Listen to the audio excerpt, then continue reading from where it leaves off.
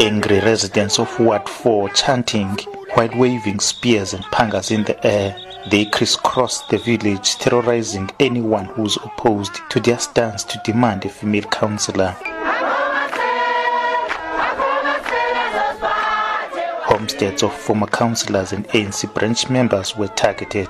A ward committee member, Sikhumbuzo Malundana, fell victim to the violent action gripping the village.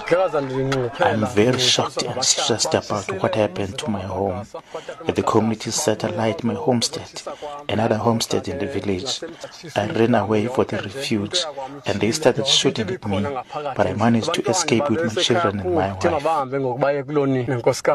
Community spokesperson Ntombizixolile Makosonga says they have decided to shut down and close to all entrances as they want the ANC leadership to intervene in what they term the imposition of a councillor by the Alfred Nzo region. We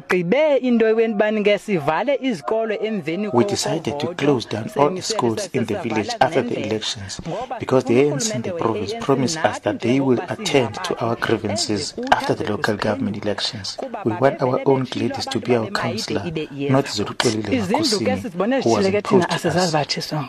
A young resident, Nyanisile Mdoda, refutes accusations that the villagers are members of other political parties. It's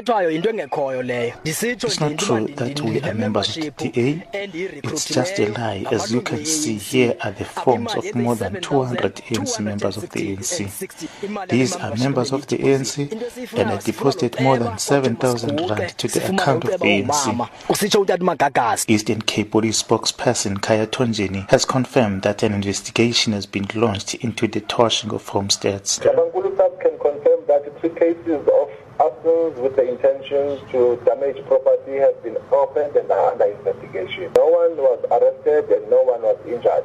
Members of the public blockaded some roads, but the police have been deployed to clear the roads so that everybody can use them, and also we appeal to the members of the public not to take the law into themselves, as they can and will face the consequences thereafter. The situation at Nowalala village remains tense and police have been deployed to monitor the situation. The ANC leadership in the Alfred Nzo region and the province could not be reached for comment at the time of going on air. I'm Nkululeko Nyembezi, Ntabankulu, Eastern Cape.